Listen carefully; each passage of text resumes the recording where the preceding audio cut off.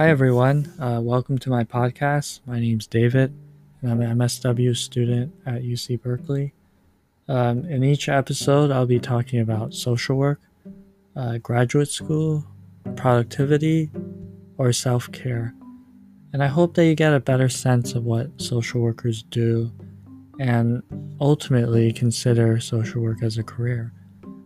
This is a very hard but fulfilling profession, and call me biased, but I love what I do. I love social work, so let's begin.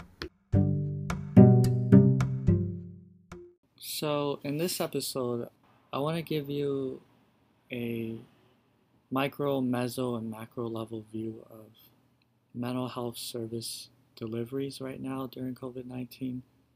Um, this, I think, will be an ongoing issue for the next several years. Um, and here's why, right? You have to start by looking at the current political climate, right? And also the state of the economy. Right now, California is in a deficit, state deficit because of COVID 19, right? And the governor has to find ways to shrink the deficit, right? Um, how do they do this? Well, there's several ways. I don't know all the uh, inner mechanisms within the budget that the governor's office could use to trigger uh, cuts to services, but I know that they they would use their reserves, for example, right, as a way to make up the deficit, um, and that's coming from the surplus that Governor Newsom has inherited from Jerry Brown.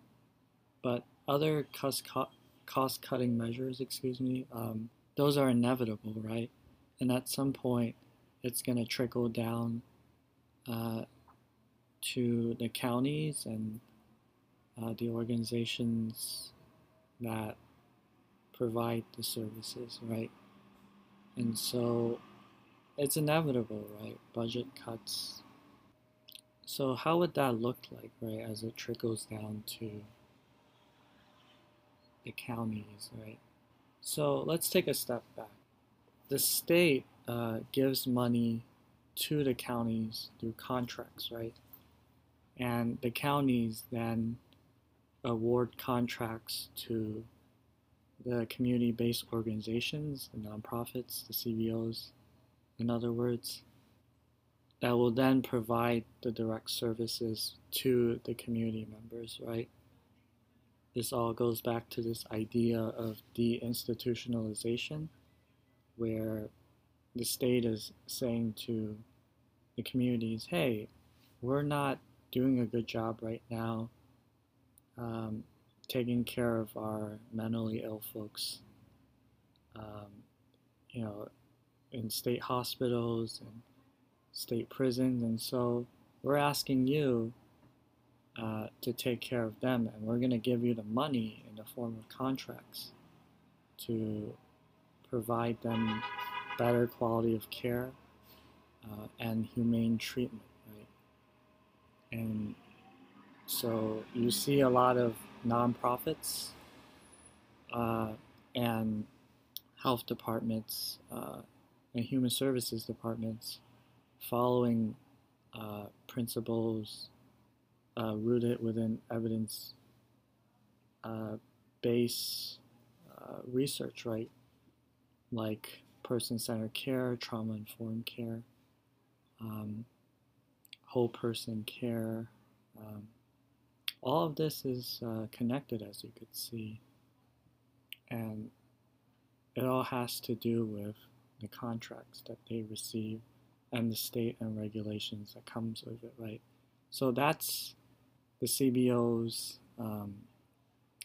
responsibility, right, when they are given the contracts, right, from the county and the state. They have to,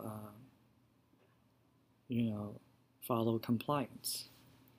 Um, but on a meso level, if you are the director of of the CBOs, or if you're the director of programs within the health department and the human services department.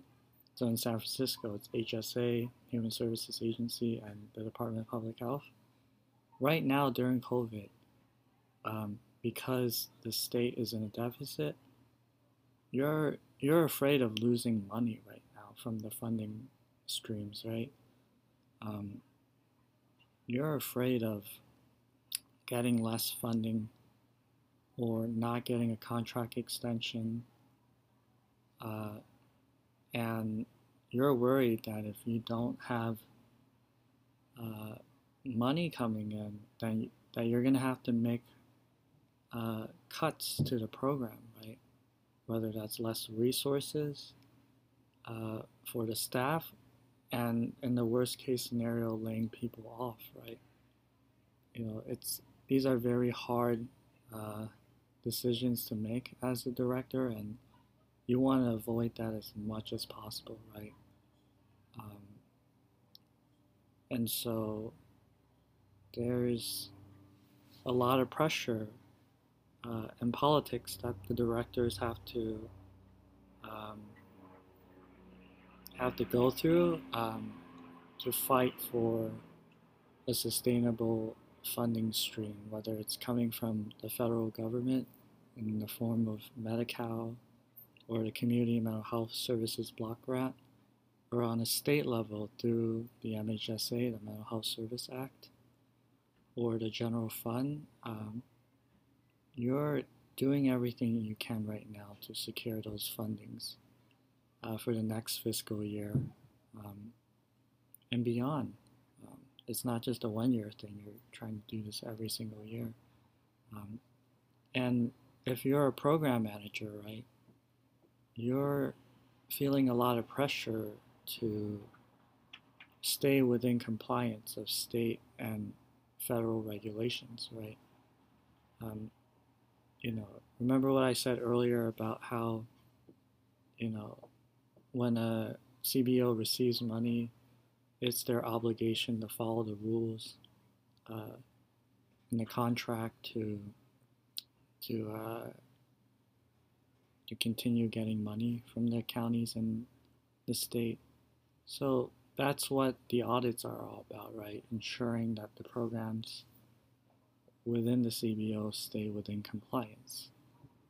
And usually the state hires a third-party organization called the EQRO to audit the programs that were awarded the contracts by the county, right? The challenge here for program managers is to stay within a 5% or less error rate, right, when it comes to compliance. So in other words, maintaining a 95% compliance rate, right? But if programs are at a 94% compliance rate, 90% compliance rate, well, 90% is quite high, but it's not the end of the world, is what I'm trying to say, because the EQRO will say to the programs, hey, okay, you made these mistakes, right? So here's what you have to do to fix it, right? And so they're gonna give the program managers what's called a corrective action report, and the program manager has to implement those fixes, right?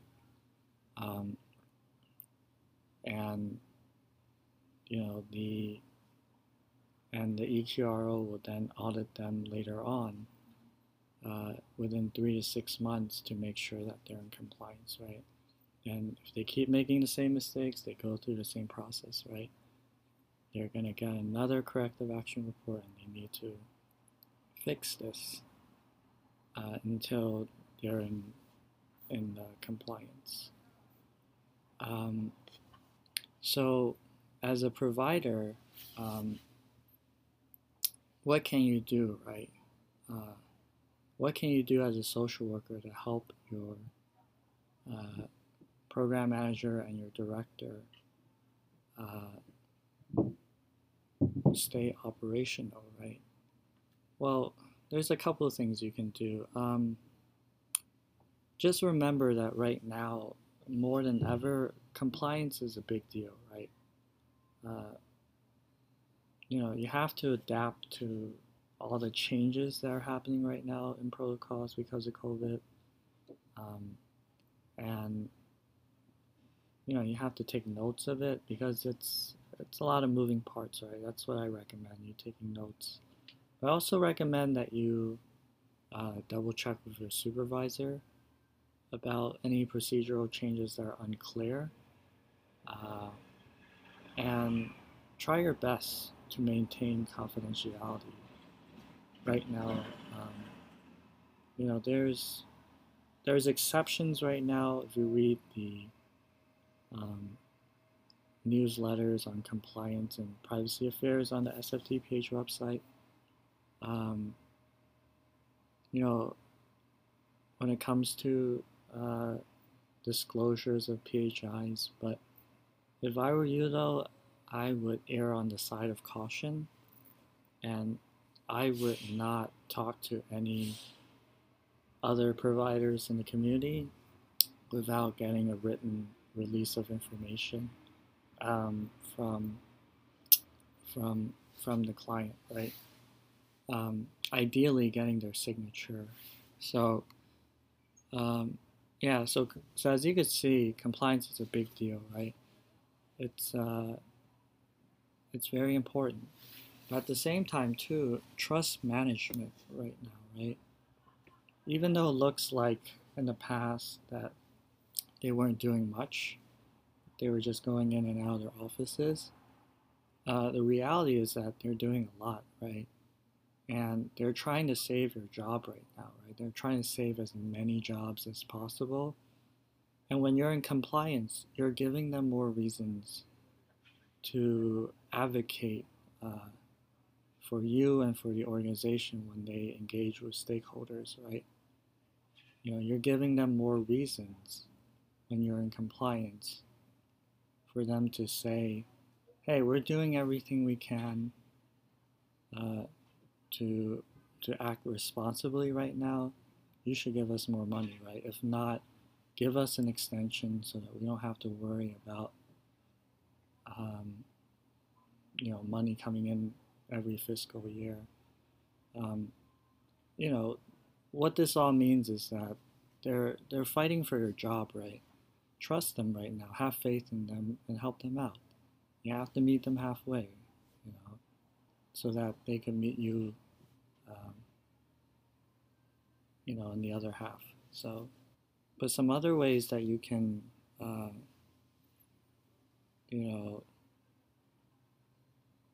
stay within compliance is make sure you're uh, documenting your sessions with clients the same way as you are right now, right? Clinical documentation during COVID hasn't changed. Make sure you have a copy of the documentation manual when it comes to specialty mental health services in your desk. Make sure that when you document that the client meets criterions for medical necessity, um, so that you can bill Medi-Cal for mental health services, right? And that you can perform your essential functions, right?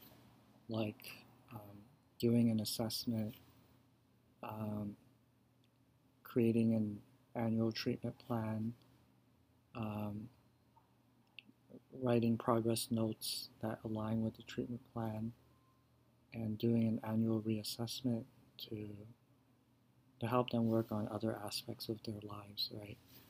Um, so all that stays the same. All that is a part of compliance. And again, the little things that you can do within your scope of practice, within your job description, in other words, can make a big difference, right? And if I were you too, I would take it a step further. I would try to learn the latest policies, right? When it comes to service delivery during COVID-19. So here in San Francisco, on the SFDPH website, and I mentioned this earlier, you can go to the Community Behavioral Health Services page uh, and read up on the latest newsletters on compliance and privacy affairs, but also um, read about any policies from SFDPH when it comes to privacy and uh, service delivery. You can find it all on the SFDPH website. So as you could see, on a micro, meso, macro level, when it comes to mental health services delivery right now during COVID, everything is interconnected, right? One thing affects another, and it produces a chain effect, and at some point it affects everyone, right? In the team and in the community and in the state as a whole. And so if you look at everything, and if you had to boil it down to a couple of sentences, right? It's all about money at the end of the day. Um, it's all about money when it comes to financing mental health services, when it comes to staying within compliance of the regulations, and we're all doing our part to stay operational so that we can continue providing the best quality of care as we can to our community members. So as a social worker, do what you can within your scope of practice to help out others in the team, and know that you're making a difference too when you're doing that, right? By following the rules, you are making a difference. And I'm not just saying that, you really are.